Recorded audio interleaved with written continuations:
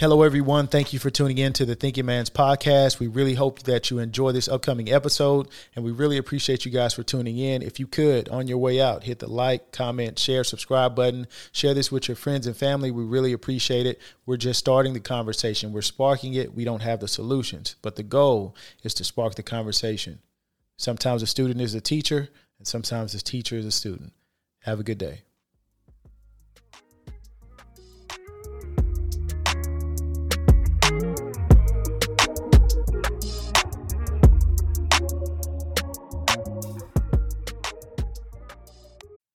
Yo, what's up, man? Welcome to the Thinking Man podcast. It's your boy, Corey, and I got Ken with me. Y'all know how we do every week. We talk about controversial topics, real world issues, and just some of the things that's going on in our lives. Again, we're not perfect, but we feel like we can impute some knowledge into you that you can walk away and take you on a journey within yourself that you probably could never get to by yourself. So we're going to dive right into it. And I believe the topic today is Black men represented in media.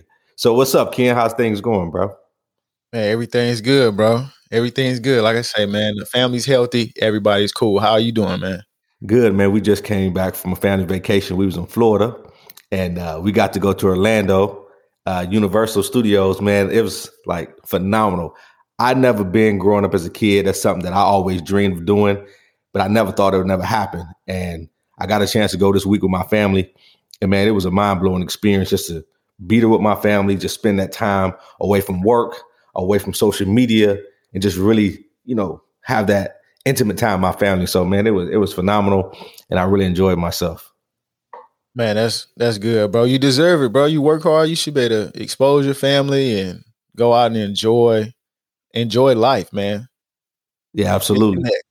One of the things that I guess we'll start with that question, basically centering around, how do you feel that minorities are represented in the media?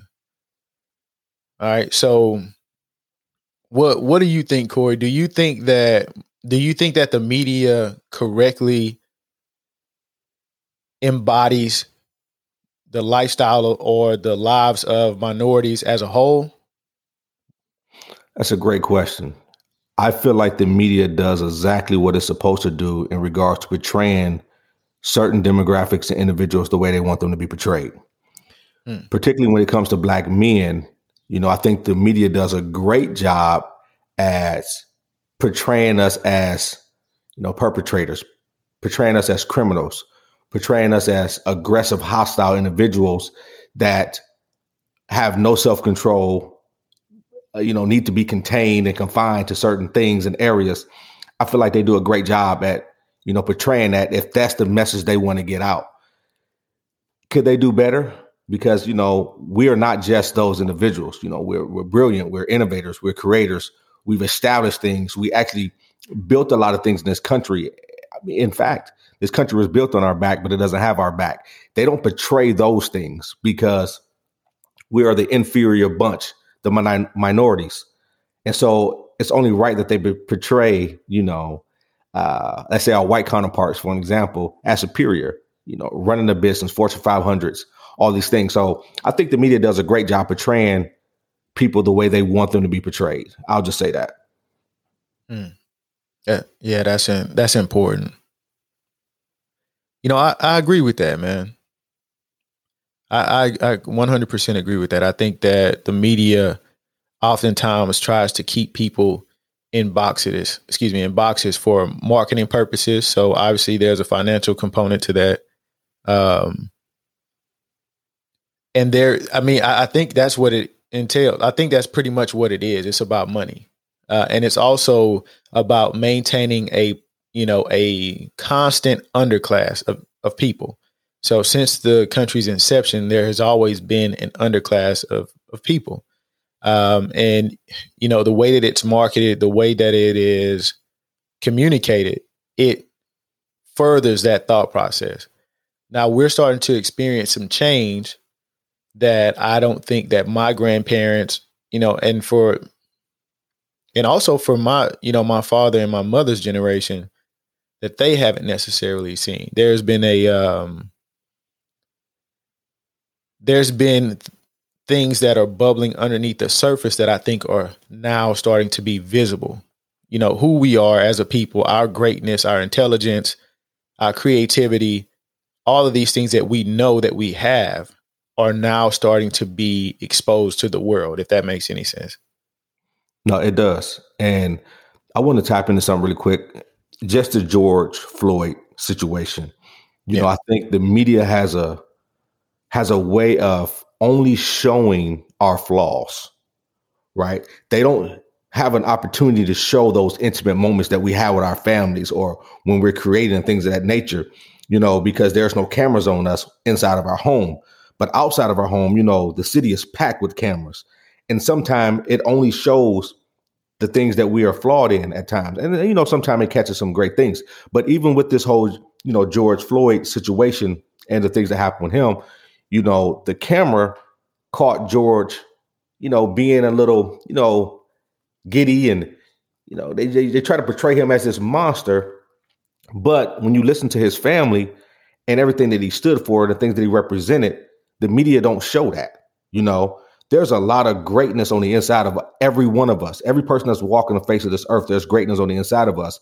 But when the media get a hold to it, they can flip it and turn it. They can manipulate. They can do so many different things with it. Again, they don't really tell the true story of who we are as individuals.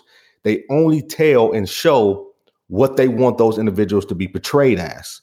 You know, we got to ask ourselves, who's behind media, right? The people that controls the cameras, the people that owns the networks, what do they look like? Do they look like us? Are they Black representation behind the media for us? You know what I'm saying? I believe that because it's not a lot of us in that arena, we're going to be portrayed again how the superior ones want us to be portrayed. And so I think with George Floyd and his situation, you know, they got the statue of him and they're talking about, oh, he was a criminal and that needs to be torn down. And he was a threat and a menace to society and all these things. It's like, but you didn't know this man at all. Nobody that's talking and giving these comments spent any intimate time with George. Only thing that y'all saw was what media portrayed. And that was only a glimpse of his life. You know what I'm saying? That was merely 8 minutes, or let's say 32 minutes leading up to his death. You only got to see a little bit of what he was doing and what he was acting like. If drug was a part of his everyday life, do you know the why? Do you know how he became addicted? See, they don't tell the story, the full story. They tell pieces of it, put a story together, and this is what they present you with. So the representation of the Black man in the media, I believe, is flawed. I believe it's doing a lot of damage to our communities. I believe it's setting these implicit biases in the minds of other people to believe that certain groups are a certain way. And it's going to keep this hate and this division and this racist drive and agenda alive. And I think the media has a lot to do with that, especially when it comes to people of color. Yeah, I do think that I'm going to play devil's advocate on this one. You know, so I think that the media definitely plays a role, right? One of my friends, she jokes a lot when she's taking, you know, how people take pictures and, you know, it may not be the best angle of you. It might show your stomach, you know, you're like, I'm looking heavy right there. You know what I mean? And she says this thing, man, jokingly, she says the camera takes what it sees, child. You know what I mean? So I do think that there is, you know, as far as the media is concerned, I do think that they are irresponsible, right? But we also have to be responsible for ourselves and the choices that we make. He did have a record. Now, regardless of him and his criminal history, I think that the media wants us to get caught up in that. I don't want to get caught up in that. There are a lot of people that want to get caught up in that. And I think what that does is in one way or another justify his killing. So regardless of his criminal history, he still shouldn't have been murdered, you know, by a police officer. Is he the poster child for how, how it is to be a man in the world? No. No. But to be honest, I don't think any man is. Yes, he had a criminal history. How important is that as it relates to how, his interaction with the police officer went? Does that justify his murder? No. Is he a model citizen, or was he a model citizen? That's up for debate based on what's important to you. One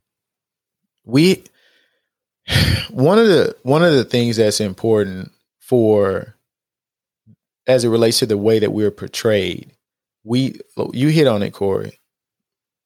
Our representation in these places that create media, that create the things that we see displayed on television. So producers, directors, writers, as we move into those spaces where we were not allowed to be, we'll see more representation in media.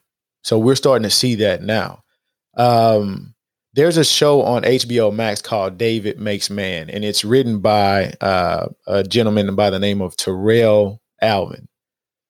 And this show shows it gives what you were talking about, Corey. It gives a deeper understanding of how a young man can be raised in a situation and have to make certain decisions because of the environment that he's raised in. I mean, from 0 to 17, your environment is chosen for you. Until you can provide for yourself, until you can figure out your path, your environment is chosen for you. You and I both know the environments that we came up in, there were certain decisions that had to be made that other nationalities or other groups may not have had to deal with. So I get that they may not have been the best choices, but I think that that having it displayed in the media to watch a show, and I would hope that people of other nationalities, and we should do this as well as Black people, watch shows that dig into the lives of white, Latino, Asian Americans to see their experience. It's important to give us some well-roundedness in the way that we perceive the world. I think that this show shows how difficult it is to balance school and being intelligent and then going home to a toxic and quote unquote hood environment and trying to balance. I have a test in geology tomorrow that I want to ace so that I can go to college. But today, somebody had just got shot on my street. The police have kicked down a door across the street where they were selling drugs. But I can't focus on that. I have to get to my studies. You know what I mean? Yeah, that's a real thing. And I'm going to share a little bit of my story. As a kid growing up in my environment, first and foremost, I was born to a teenage mother and my father was absent. You know what I mean? In fact, my father wanted my mother to abort me, I found out. Gave her the money to do it. So death was more promising to me than success ever was from the jump, right? Growing up with this teenage mother who stayed with her mother, and we had a family that was blended, right? I had my cousins and my uncles and aunts, and everybody stayed one another. The environment was toxic. All right. I got to see drugs being sold, a lot of violence. I got to see, my aunts strung out on crack, pouring boiling water on their boyfriends, and they come up the stairs, they skiing board over, seeing my aunts, chasing my cousin because he had a white substance in his hand, playing with her. It wasn't crack. She threw an axe and cut my cousin's head open with the axe. These are all the things that I witnessed in my life. And as I began to get older, I had to go to school. And it's hard to focus, when you got all these things going on at home. And school was a escape for me. You know what I mean? I was able to laugh. I was able to have fun. I was able to be around people who, one, probably was dealing with some of the same similarities or same things I was dealing with. But we didn't talk about those things. You know what I mean? Because we wanted to find something that was worth going to school for. And that was one another. That was, just having that connection. But it's so hard to focus on an exam. It's so hard to focus on anything school related when you know what you got to walk back into. Man, there would be times I would come home from school my mom's car windows busted out because her and her boyfriend's fighting in the front of the yard in front of everybody in an apartment complex. The windows in the house bust out. All these things. And I was embarrassed, man. That was traumatizing for me. And so for me to go to school and to escape that was my reality. School was a temporary safe haven for me. You know what I mean? But even in that, the stuff that went on at home impacted how I acted in school. You know what I mean? I acted out. I wanted to be the class clown. I wanted attention because I wasn't getting it at home because they was too busy fighting and bucking with one another that it kind of left me and my siblings to fend for ourselves a lot of times. And so I understand, and also being in education, teaching as a teacher, my scholars would come to school and I would automatically just have this connection, like something is going on. And I would tell them off the rip, we got a test today, but I know you don't care about no test today. Some of y'all didn't even get a chance to eat last night. Some of y'all mamas didn't come home. Some of y'all moms and dads is locked up. You stand with your grandmas and your aunts and your uncles, all these things. So I put these things out in the forefront to let them understand, let them know I understand where you're coming from and what you're going through. So if you don't do well today, it's okay. You know what I'm saying? Because your reality, your real reality is toxic. When you come here, you have to act like everything is okay. And you don't give a damn about taking no test when you don't know when you go home, if you're going to get beat, what you're going to eat, if your parents going to be in a fight, you don't know. So it's tough, man. And that's the stuff that, we grew up. I know I grew up dealing with that. And some of the kids that I taught grew up dealing with that. So it affects your performance. It affects your psyche. It affects a lot of things, man. And so it's real out here. And I think until we begin to acknowledge those things, and people from different nationalities and backgrounds and cultural upbringings, we need to be more culturally aware and sensitive of other people's upbringing and things they've been through and what they had to do to survive. Some stuff is not because they wanted to do it. It's because they had to in order to make it. Yeah, definitely. Man, that's I think that's the struggle that where we come from, we all experience those things. Not exactly, not all the same way, but there are certain things as far as our home lives that we try to balance. So when I was growing up, from 0 to 4, I grew up in the Homestead area. If you're from Houston, you know where that is. They call it the Stead. So I grew up with my grandmother, my uncle, my grandfather, my aunt, my mother, and then, different cousins and stuff like that, and it was a 2-bedroom, home. That was from 0 to 4. My mother then married a guy and we moved to Acres Homes. That's the majority of my childhood was spent from, 4 to 15 in Acres Homes. Those were my formative years. And the things that we experienced I would say in Acres Homes was, at 4, you're not that conscious and aware of your environment. So I didn't know that, I didn't understand, okay, it's all of us in this 2-bedroom. I slept in the bed with my mother, my aunt, and we all kind of piled in the same bed in one room. And my grandmother and grandfather shared another room. You know what I mean? So I didn't understand what that was at that age. But when I moved to Acres Homes, I found it very difficult to balance school and the things that I was experiencing outside of the home. And then there were some things that I was experiencing inside of the home as well. My stepfather was abusive, verbally and physically abusive, and I remember one time my stepfather and my mom were getting into it. And I was standing at the top of the stairs looking into the kitchen. And I seen him kind of grab her. I don't remember whether it was a chokehold or pick her up and just kind of just slam her on the kitchen table. And it was a wood table, but there was glass over the table. And I screamed out to my mom. I was like, "Do you want me to call the police?" This is something that I had never even knew was possible. You know what I mean? And she said, "Call the police." And I froze. I froze. I had never experienced this kind of trauma ever.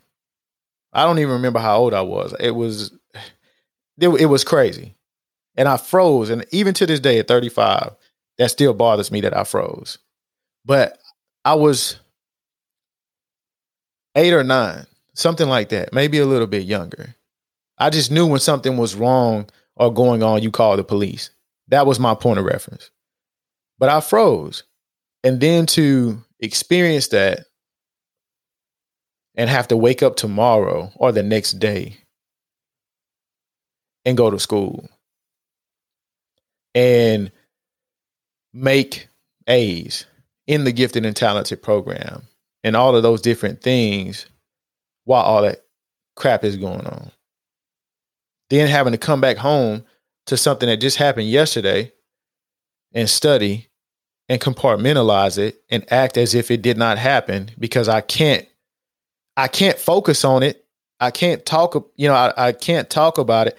I need to focus on school because that's my way out of this shit. You know what I mean? That's my way out of this shit. Is if I lose focus of my schoolwork, which is my way out, I'll be stuck here dealing with this shit. And I think that this show that I was talking about that Terrell, the writer, created, it hit home for me in a major way. And it showed, this is the first time that I felt like I was represented on screen.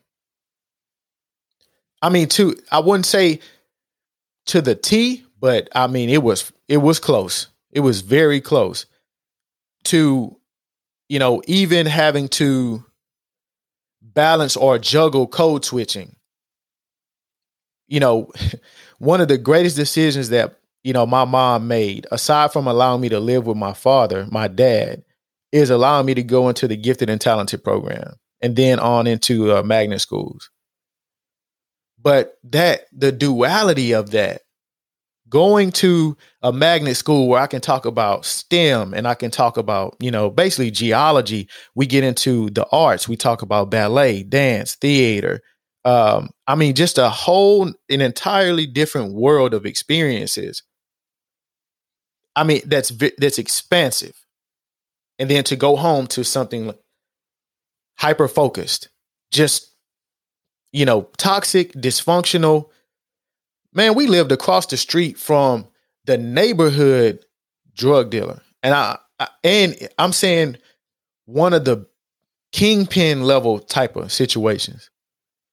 It was nothing to see either the local police department or sometimes state or federal agents kick in the door across the street from me. I could see that from my window. And to see the melee, people run it. You just have to, there was a trail next to it, seeing people scattered through the forest and it was just crazy, man. It was crazy. Balancing that environment. Some of my best friends,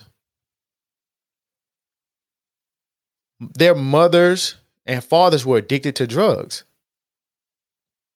So, and I'm saying all this to try to paint a picture of my home life, compartmentalizing that experience. My friends are having a similar toxic and dysfunctional experience, and we are all trying to come down off of whatever we've just experienced the day before and sit next to each other in class. And then you wonder why it's so much fighting and all this stuff going on in the classroom. Man, I could go on this. No. I mean, you're hitting a lot of great things, and just really like sharing your experience with us is really allowing us to become one with you in a sense. Like a lot of us relate to what you're saying. You know what I mean? And there's a lot of things that I didn't even cover in regards to my upbringing, but this is what I will say. And Ken, you said it, from 0 to 17, you don't get to choose your environment. Your environment chooses you. And I believe there's something called intergenerational trauma that we're all dealing with. And intergenerational trauma is trauma that is passed down generationally. You know what I mean? And I believe that a lot of the environments that we grew up in as children, that's a generational thing. Because if nobody ever breaks the cycle or breaks the curse, we're going to continue to grow up in these neighborhoods that are toxic, that are drug infested, gang infested, all these things. But not only that, I don't care what type of environment you grow up in. I think it's the people you grow up around, right, that actually impacts you the most. Now, I'm not saying that the environment doesn't play a role. It's not a factor, but it's the people you grew up around.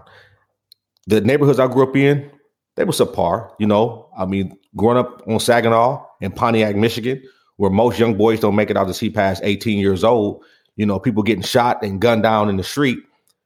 I got to see a lot of negative things in my environment. And I say this all the time. This is one of my favorite quotes that I've said.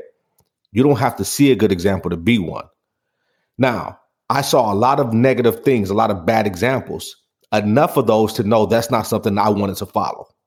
Right. And so I began to take on like this newfound person. Like, man, you see all these things, you see what's going on in your environment, but there got to be more to life than this, because everybody that you're seeing around you, they're being killed, they're strung out on dope, something bad is happening to them. So if you go down the same path, the only thing that's left for you is the same thing that's happening to them. It's the same results. And so seeing all these things, seeing my mom be abused, my brothers done be abused. One of my brothers almost got drowned by his own father. Like he forced his head in the water, and I sit there and I froze. There was nothing I can do. Mom in the room getting beat. I didn't freeze when it's time to call the cops. I got to call the cops, but I called my grandmother. She called the cops. There were certain things that we had to do. But with all that being said, I said, there's more to life than this. I don't think life was given to us to be easy. I think life was given to us to be managed. And there's only so much management you can do as a kid. But when you get older, you can manage your life a little better based on the experiences that you've gone through.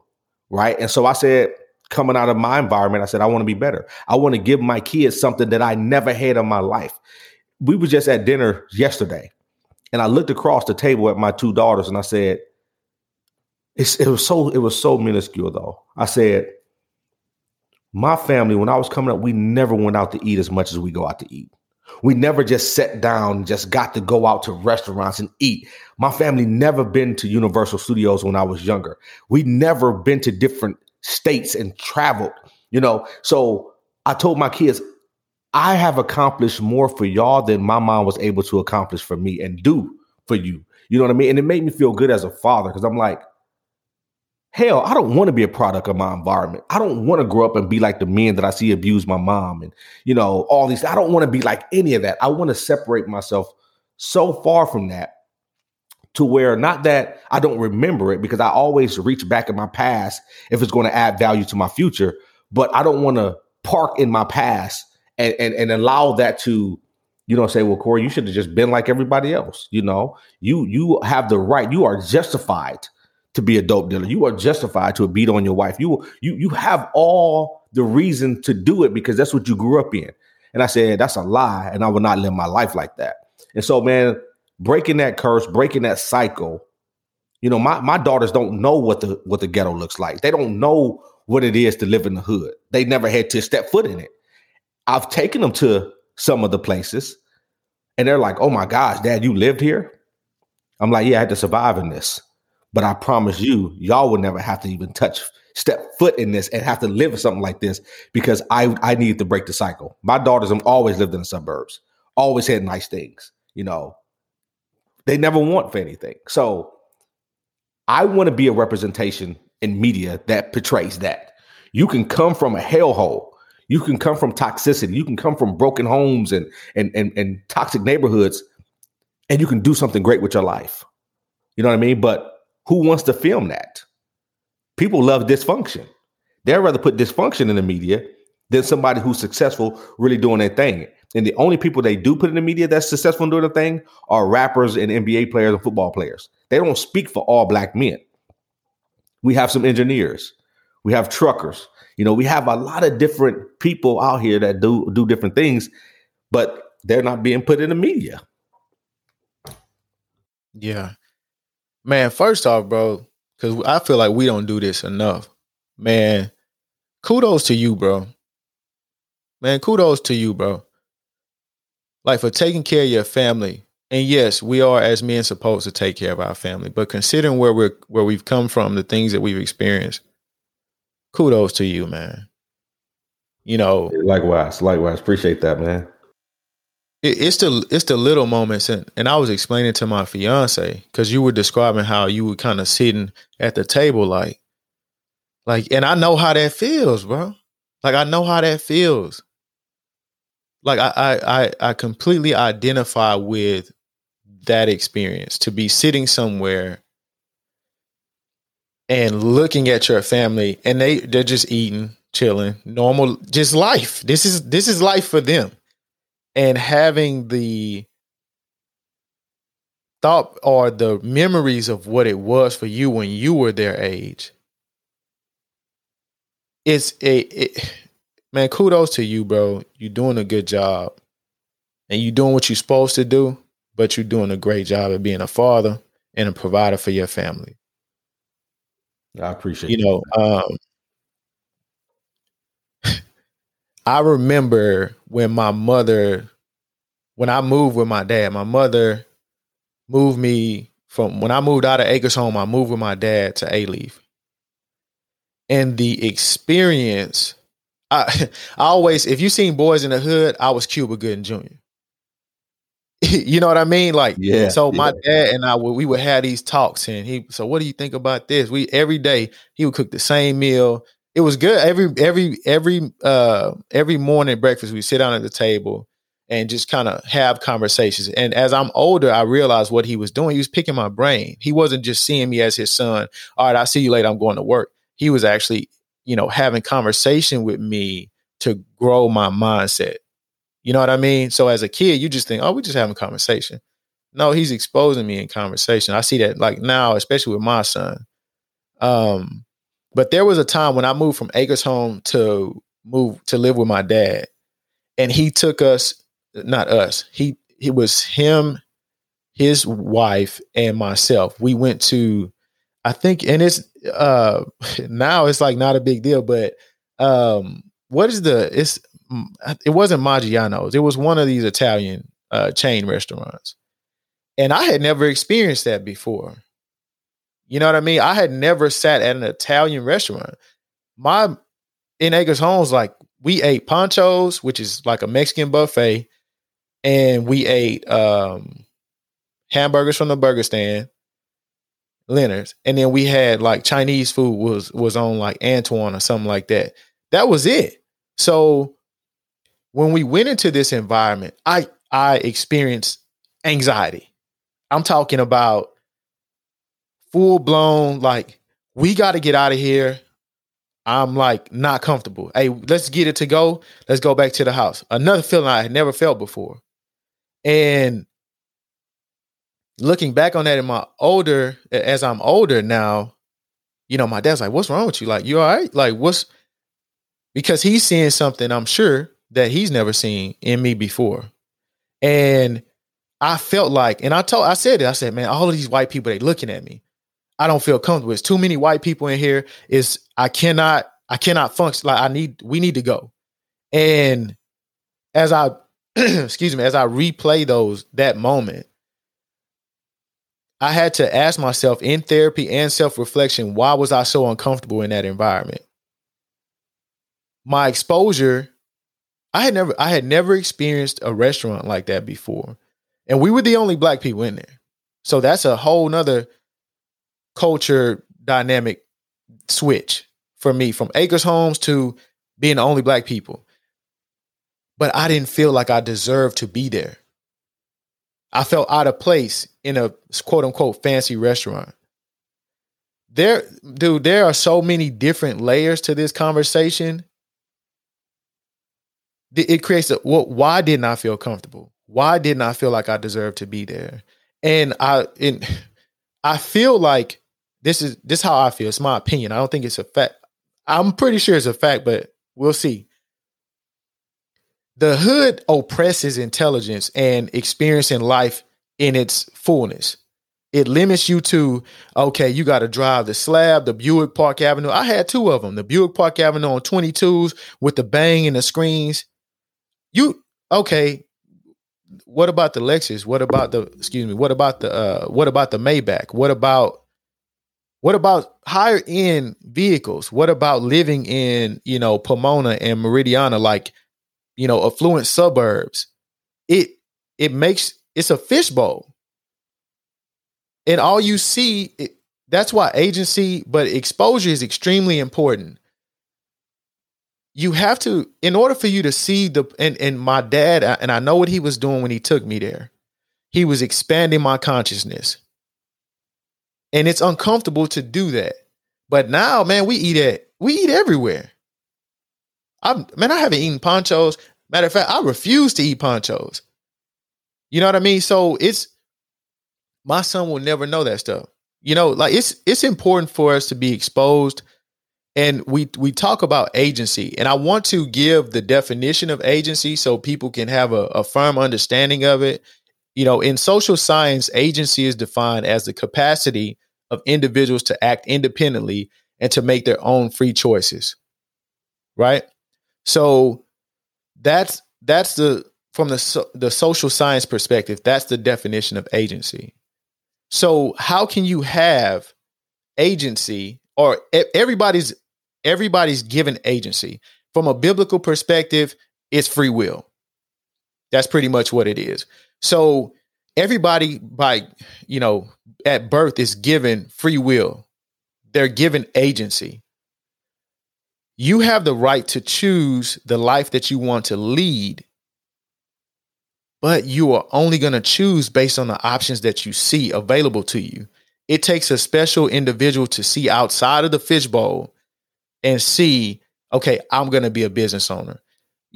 I'm going to be a motivational speaker. I'm going to empower people. This is not what I'm not going to stay here and be stuck. I'm going to do something greater than this. It takes a special individual to do that.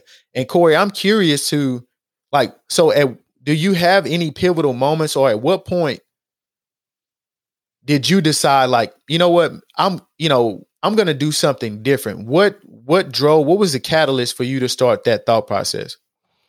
That's a great question. I feel as though I've always been an individual who has been different. I've never been someone to follow. And if I did follow someone, I follow with the intentions to be an effective leader. When I think about my life and some of the things I've been through and some of the things I've witnessed, I always done things opposite of my family members, people that smoked weed and drank and done all these things. I didn't do those things. I was actually pressured into doing some of these things by my older cousins and stuff like that. This is something that I just never wanted to do. And just watching these people do it, I said, man, there's something different about me. And because there was something different about me, I was always talked about by my family members. Or you a square, or you this and that, and you always telling on somebody. Man, I told on myself when I did something wrong, because I felt like I had integrity from a very young age. If my cousin that made me smoke weed, it would eat away at my consciousness, because that's not something I would do. And I would tell my mom, when my cousin, made me watch pornography at a young age when I was like 8. That's not something I just did on a regular. You know what I'm saying? I told my mom. And so that moment there in my young years, I knew I was different. But I think what switched for me was knowing the fact that I think it happened in high school. No, actually middle school. I stopped living with my mom, and I started living with my aunt. My aunt was a police officer in Pontiac. She lived on a golf course in a condominium, 3-story condominium. When I walked out my back door, I was like at the 14th hole on the green. An entirely different experience. She bought me clothes if I didn't have no clothes clean. She like, all right, come on, nephew, let's go get you some clothes. She bought me my own set of groceries. She bought groceries for the house, but then she bought me my own set of what I wanted. And I'm like, I want to live like this. My aunt let me drive the Cadillac to middle school. The things that she exposed me to, you know what I mean? The things that she would take, the place she would take me. I said, I want to live like this. So at an early age in middle school, I began to develop this sense of like a belonging to something more than just being in toxic environments. I felt like I wanted to better my life and do the things and expose whoever, my kids, to some of the things my aunt exposed me to. And so in middle school, I think it started for me. But when I had my daughter, I think things really changed for me when I was a sophomore in high school. My girl got pregnant. And I said, all the hell I'd have been through, all the toxic and traumatic experience that I've endured in my life, I want to offer my kids and my family something greater. And I want to do something in this world that's going to change the face of this world. I didn't know what the vehicle was that was going to take me there. I didn't know how I was going to get there because I struggled for a very long time with identity and what my purpose was in this life. And I found that when I had an opportunity to speak in front of Greg Abbott and a lot of executives and people in, upper echelon positions, I spoke in front of this crowd. And when I spoke, I got a standing ovation. My daughter took a picture with Greg Abbott sitting in his lap. And she's the poster girl in the state of Texas for all the child support office to this day. And I said, man, speaking is my thing. If I can talk and speak life into people, coming from a teenage mother and an absent father, coming from being pushed down a flight of stairs and watching, my brother be almost drowned by his father, people being burned with boiled water, heads being cut off with axes, drugs being sold all around me. If I can come out of that and I can speak to the people and give them something that you talk about what I believe and they can believe it too because they can relate, that's what I'm going to do. So that was my vehicle. And what I understand is this, man. People don't buy what you want. They buy why you do it. And so that changed my life, man. My daughter and that experience the opportunity to be able to speak in front of the Attorney General of Texas and all these high executives, it changed my life. And I believe that was my purpose at that moment. It just took me some time to really find it and to develop it and to really begin to walk in. It took me years. That happened in 2003. I didn't really start getting busy with speaking professionally until a couple years ago. But that whole gap from 2003 to about 2018, 19, I didn't know what I wanted to do with my life. But I did know I didn't want to be a product of my environment. I did know I wanted to empower people. I wanted to challenge the consciousness of a man. I wanted to convict the soul of a man.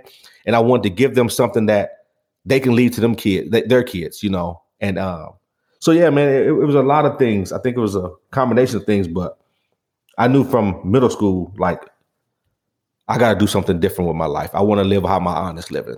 So. Yeah. And man, everything you said, bro, is about exposure. Man, it's really important that we have to expose our children. And for those of you who are listening who, have limitations as far as the amount of income that you make, this is not about money necessarily as far as your exposure. Teach your kids the importance of reading books, podcasts, interviews. Man, as a child, man, I read tons of books. My father was and is an avid reader, and we all continue to read to expand our horizons.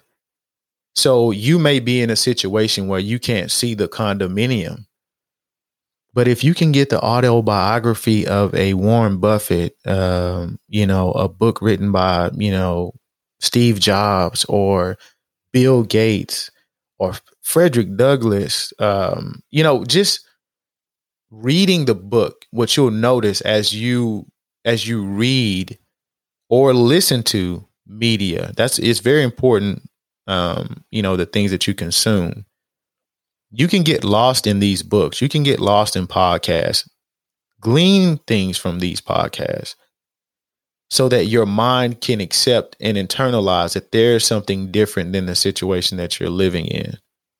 So you may not have the means to go to the burbs or whatever it is, but you have the ability to go to a library, which is free, and read books. The people that you look up to, read their autobiographies, and you'll find that a lot of us come from very, very similar situations as it relates to, traumatic experiences, traumatizing upbringing, things that we had to grow from to experience success. Corey, the stuff that you're saying as it relates to the exposure, one of the things that you said was like, I want to live like this. But if you didn't have that exposure, you wouldn't have made that statement. You know what I mean? And that's very important that you have the exposure. It doesn't have to be in real life. You can have that same exposure by reading a book and seeing the path. To the people that are in a situation that you did not create, the environment that was not something you created. I know it's hard when you're in the storm. It seems like forever, but it's just a moment in your life that's adding layers to your perspective and your point of view. When Corey speaks, who he's able to relate to, it was shaped in what he grew up in. Man, this topic is, we didn't even get to the clips. I know. Hey, let me say something real quick too, because and you mentioned a few authors, and every author that you name was white. Now I want to kind of dig into something real quick. A lot of the authors, the Warren Buffetts, the Steve Jobs, some of the other people you mentioned, these are books written by people who are very wealthy, successful. And if you look at the difference in content, only person that's coming to my mind right now, I'll just use Tracy McMillan. The lady wrote how to Stella got her groove back. You talk Terry McMillan. Is it Terry McMillan? Yeah. Okay. Yeah. Wait to exhale. And yeah. Okay. Yeah. If you look at the difference in context and what they're writing about, Terry McMillan is, it's novelty, right? It's about relational things. And Steve Jobs was about building a business, how to become rich. So I think, where are the black authors that are talking about the same thing the Warren Buffetts and the Steve Jobs and stuff are talking about? The media is pushing those books. You know what I'm saying? How many black authors can I personally name off the top of my head? And I'm embarrassed to say this, but I can't name many. But I can definitely name the Napoleon Hills. I can definitely name the Steve Jobs, the Warren Buffetts, the Robert Kawasaki's. I can name those individuals, but they don't look like me.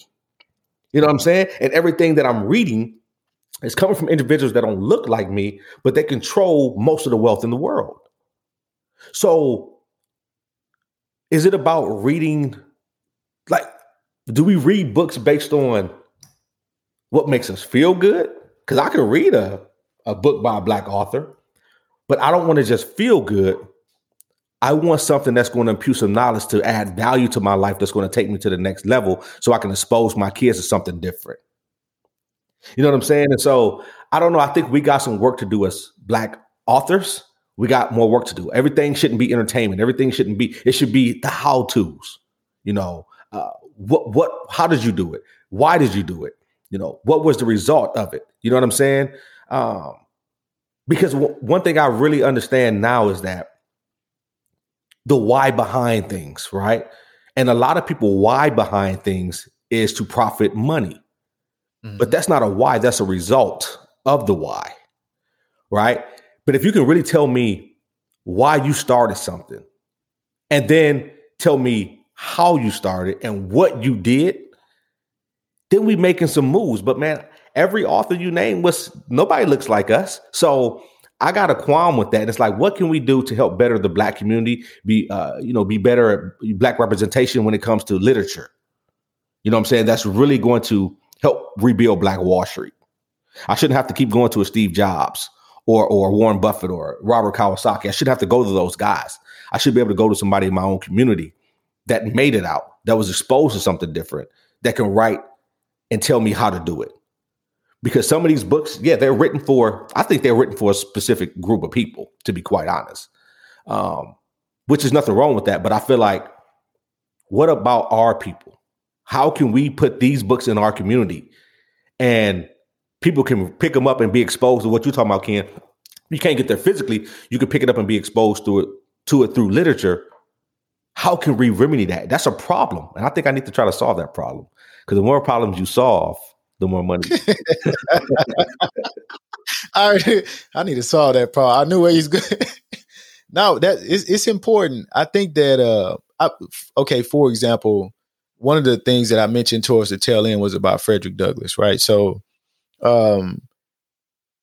if you look at the experience and what's written about, by some authors, I do feel like there is a genre. There are Black autobiographies of individuals, but they tend to be sensationalized in the sense like it's going to be LeBron James, Michael Jordan's autobiography. It's going to be, so you can see how there is a concerted effort to drive people in one direction of a certain nationality and drive other people in a different direction, or they have more autonomy.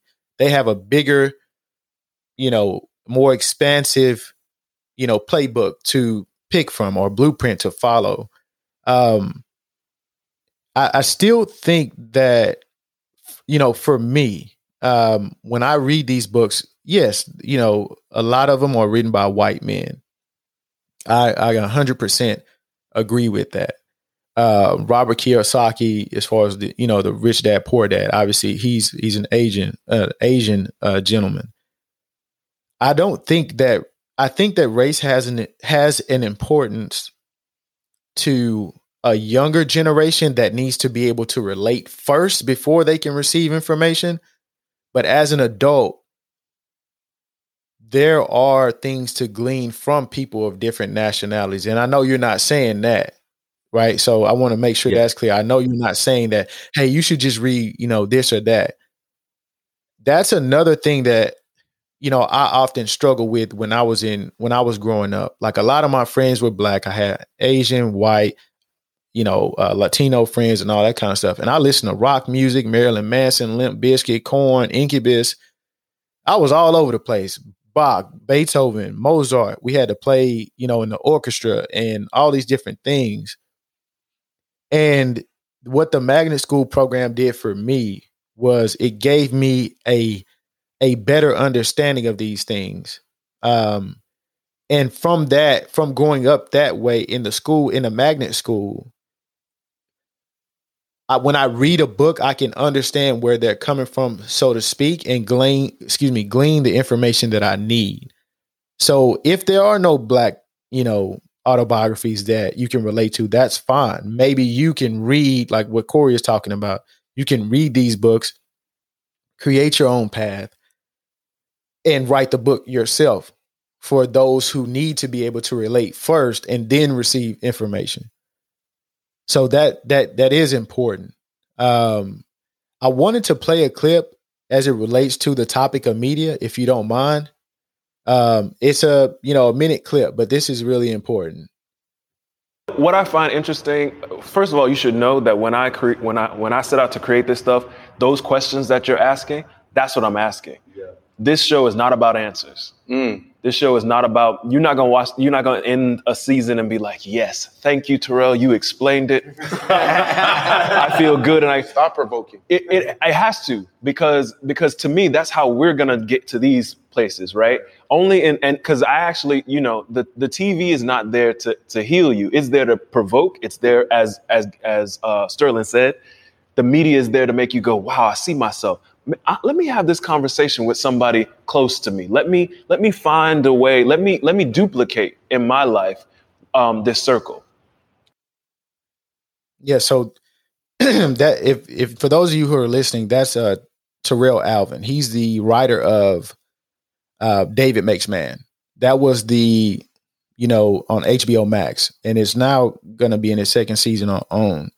That's the individual or the show that I was referring to earlier that I feel like encapsulates how I grew up.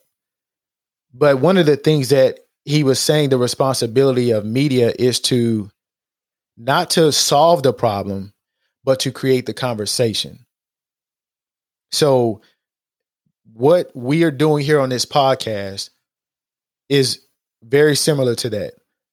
We're not perfect. We don't have all the answers. We are trying to start the conversation, and possibly we are trying our best to talk and move towards solutions that, are applicable to people that look like us, that can relate to us, that may feel like they are not represented. You know what I mean? It's important to see ourselves. It's important to see Barack Obama as the president and be who he is. It's important because whether we admit it or not, our children and what we're hitting on as far as exposure, if we are not exposed, we are limited in our agency. So, what we can be, all of these different things, it's highly, highly related to our exposure. It is very rare for someone to have not been exposed to anything, have these grand dreams and things that they would like to be that they have never seen. I personally haven't seen anyone or met anyone. I'm not going to say it's not possible, but like I was asking Corey that he hit on, his exposure created there's a different life than this. I want to do that. Okay, how do I do that?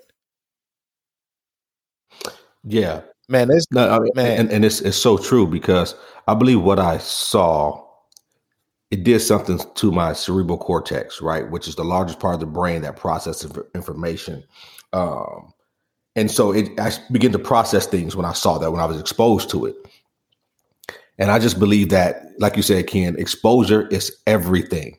There are some people who I've talked to, they said, I've only gone out to a restaurant one time. You know what I'm saying? I've only been in this environment. I never even left the city. And I'm like, man, there's so much out here in this world to explore, to touch, to see, to taste, to all these things, your senses, right? They're there for a reason. And I believe they're there to explore the world that God placed us in to, be a part of. And that exposure for me, and just being around people who are like-minded, people who don't think like me, have different perspectives, and, come from different cultural backgrounds, and all the exposure to those things, people, places, and things, opened up my mind to say, man, this world is so much bigger than where I grew up. This world is not full of toxicity. My little world that I was living in was. You know what I'm saying? There are people out there that really love you and that really care about you, that want to see you make it. There's people out there that really is really rooting for you and not trying to manipulate you to get something from you. Like, being exposed to different people, places, and things changed my life. And because I had that experience, I'm exposing my children to something different. You know what I mean? And they're loving it. They're like, oh my gosh, I love this. I can't believe this is out here. You know what I mean? Like, being able to buy 3 brand new vehicles within a couple days span. My kids are like, wow, I got people looking at me like, man, how are you able to do that? Like, what are you doing? Everybody share this car right here. You know what I'm saying? Mm-hmm. But being exposed to what my aunt showed me, it gave me like a hunger, a thirst for something greater. You know what I'm saying? And so I said, I'm not going to be exposed to these things and just let that die on the inside of me. I don't think anything happens by coincidence. We all have impediments in our life that we're faced with, and we all have these mendacities that we told ourselves, which are, untruths. They're not true. We got to break free though. And the only way I was able to break free was because I had a drive, one, I had a hunger and a thirst, and two, because I was exposed to something different than what I was used to. And I'm telling y'all, if you're stuck in a box, you're stuck in this bubble, and you're afraid to explore, you're afraid to branch out because you're stepping into unfamiliar territory. You're going into the unknown. And that's one of the scariest places in the world to step into, the place of the unknown, because there are no certainties there. And you're like, I don't know what's going to happen when I do this. Go for it anyways, because somebody needs you to be exposed to something else so you can eventually take what you was exposed to, make it your own, and share it with the rest of the world.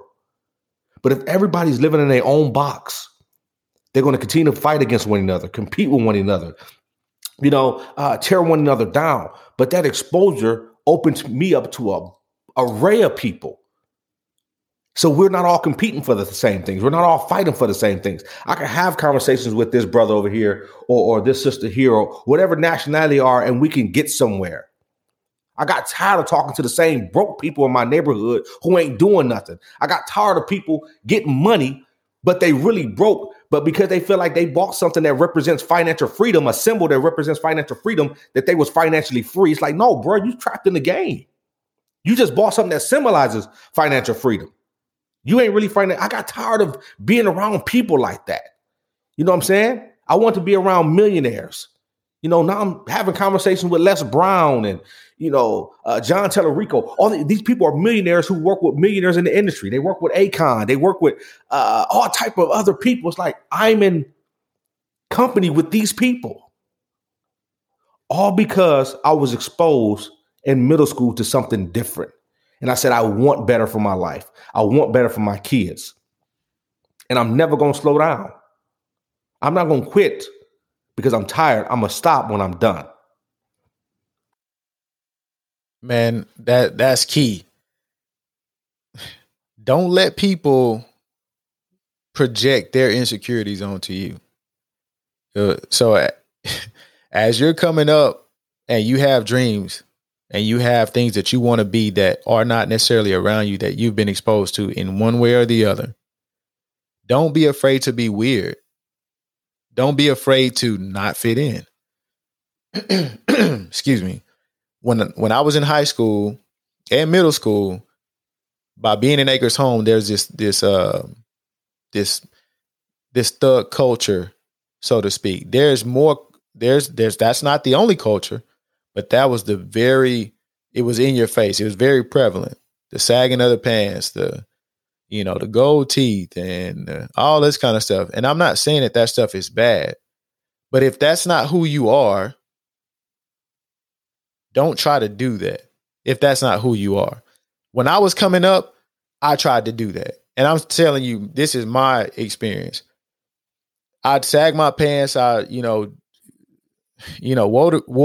the gold teeth and all that kind of stuff. I did that whole song and dance. And man, thank God to the dudes that were at A-Leaf, Elsick, and Acres Homes who did not even allow me to move into that space because they could see like, this is not you, bro. You trying, but this is not you. Thank God for those individuals because they were my age, but and some of them were OGs and they seen like, hey, bro, this is not you. Like, nah, this is not you at all. They seen it before I did. Don't try to fit in, man. Be who you are. Whatever you're comfortable being, be that and be comfortable with that because that's going to make a way for you when you get older. I'm talking to the kids that are in middle school, elementary, you go on into high school and even into college because it's a huge identity crisis going on from like 5 to probably 20, in your 20s, where you're trying to figure out who you are, what you want to be in life, how you want to live your life. where you want to live, the car you want to drive, the amount of money you want to make, you know, do you want to take vacations, trips? You're literally creating a life. And it's okay to be weird. You don't have to fit in. If you want to go hiking, or if you want to go, I don't know, go watch a chess game, or go experience museums, or whatever your thing is. You know, you might collect things, whatever it is. Don't let, because that's what I was hitting on earlier.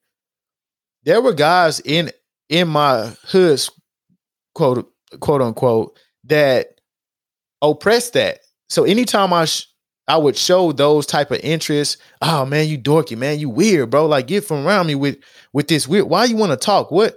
So what? You read that book, X, Y, and Z. Don't let those people deter you from something that's pulling on you. Yeah, man, that's so good, bro. Like, I want to add to that too. The way you carry yourself, represent yourself, the way you do it, and you stay true to yourself, the people around you is going to help you uphold your character, the way you represent yourself, and the dignity that you walk around in. Like, there's been times when I was I was youth college, I would get around a bunch of guys who were doing things opposite of what I was doing. Now, I stayed true to myself. You know, I wasn't a drinker. You know, I wasn't a smoker and all these things, right? But there was instances where I'm like, you know what? I'm in college. I'm going to try this. Because the way I represented myself and the way I carried myself, these guys told me, dog, that ain't you. We ain't going to even let you in the room. Won't you fade back? When we done, we'll come holler at you. It's stuff like that, man. When you carry yourself well, you represent yourself a certain way. You know what I'm saying? People will help you uphold your character because they know that out of every one of them, you're going to be the one to make it out. And if you're the one that's going to make it out, you're going to reach your hand back and pull them up. You know what I'm saying? And those are the type of people you want in your circle. So what if somebody talk about you? Let me tell you something. The reason people talk about you is because they lost the privilege of talking to you. I'm going to say that one more time. The reason people talk about you is because they lost the privilege of talking to you. So the hell with what people got to say about you. You know what I'm saying? Get with people that's going to help you uphold your character. When you get out of line or you thinking about, you know, stepping out of place, they be like, nah, dog, that ain't even you.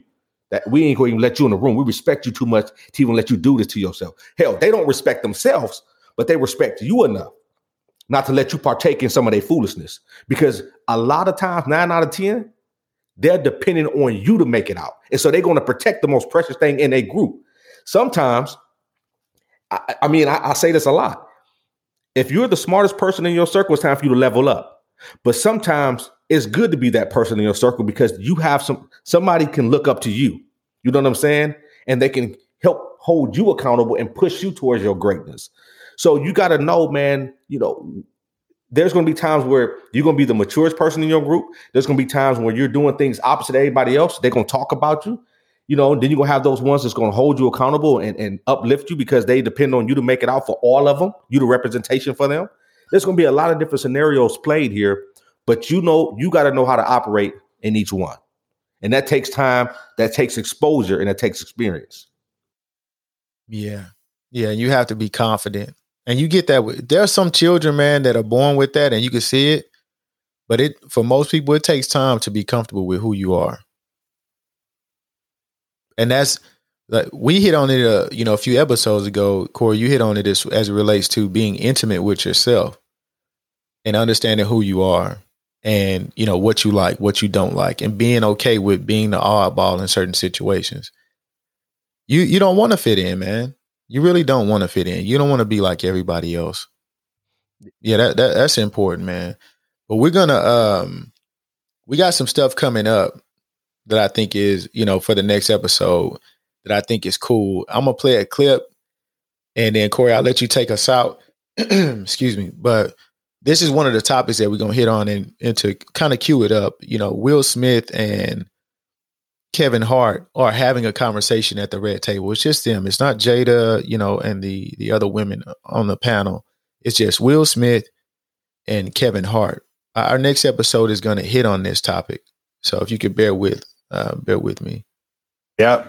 And that's a major transition that I had to make. You used business terminology and so you're CEO, you're a chairman, and you said you got soldiers, right? Mm-hmm. So that's a military mindset which is almost an absolute necessity to sustain the life that you've created. Mm-hmm. And what I had to learn, and the transition I had to make, and I'm still trying to make, is I don't care how I feel.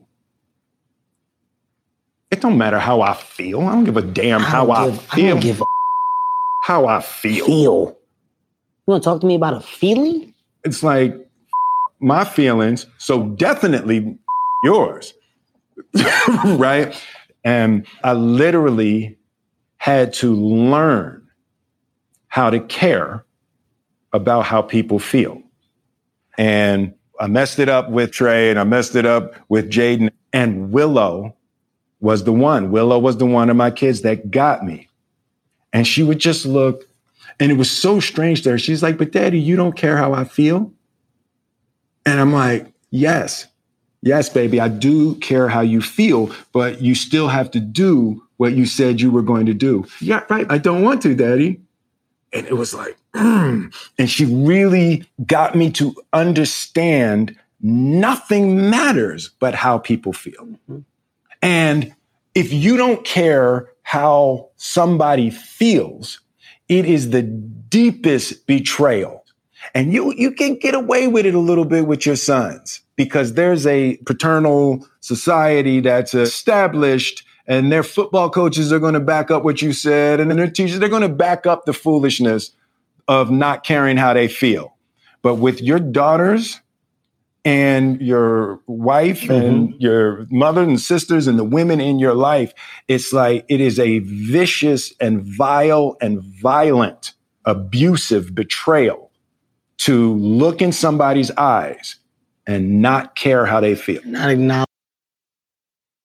Yeah, so we're going to hit on that in the next episode, but it's that, man, that's important. Yeah, that's deep. One of the things in the manosphere that gets talked about quite a bit is, being productive, being a high value man. And I think that has its place, but there's another piece to this that I don't think is being discussed as it relates to how we may go out into the world and produce, but when we come home, there's a different hat that we have to wear as men and providers in leading our household. Feelings do matter. Emotions do matter. And that's the part of the problem that I'm starting to see, or maybe it's not a problem. It's something that's not being spoken about, that there's a balance between the mindset that you have to go out and conquer. And then there's a mindset that you have to create an environment, a healthy emotional environment for your household so that your kids are comfortable and are able to thrive and grow into the people that they are. There's a certain amount of emotional intelligence that I don't think we talk about. But Corey, I'll let you take us out, but we're definitely going to hit on this in the next episode for sure. Yeah, I'm looking forward to the episode. Y'all be sure to tune in with us next week. But no, listen, if the media is not going to portray you the way you want to be portrayed, then you portray yourself the way you want to be portrayed in media. We are responsible for how people see us, people's perspective of us. We create these narratives for people. And some people are going to have their narrative about you regardless of what you show them. But kind of like what this podcast was talking about, how are we going to represent ourselves in the media? And is it our job? It's our job. I'm telling you, it's our job to represent ourselves well and carry ourselves well. You're not going to be perfect every single day. You're going to have some flaws. You're going to have some mishaps. But represent yourself well, expose yourself and your family to something different than what you grew up in so you can break the cycle, you can break the curse, and we can begin to build and heal as a community, as a Black community, but in communities in general, but particularly as a Black community, because we got the most healing to do. So, no, we appreciate y'all tuning in with us. This is the Thinking Men podcast with Ken and Corey. Listen, continue to rock with us. You can find us on Apple Podcasts, Spotify. We're out there on the social media platforms. So be looking forward to seeing us out here every week. We love y'all and we out. Peace.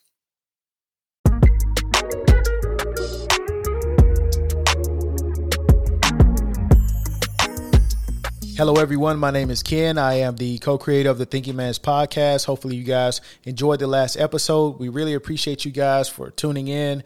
Hopefully we sparked the conversation between you and your loved ones, your family and friends, and we really appreciate it if you could share the content. You know, when we started this thing, the whole goal of it was to just start the conversation. We don't have the solutions, but we definitely want to spark conversations. So we appreciate you guys for tuning in. Have a good day.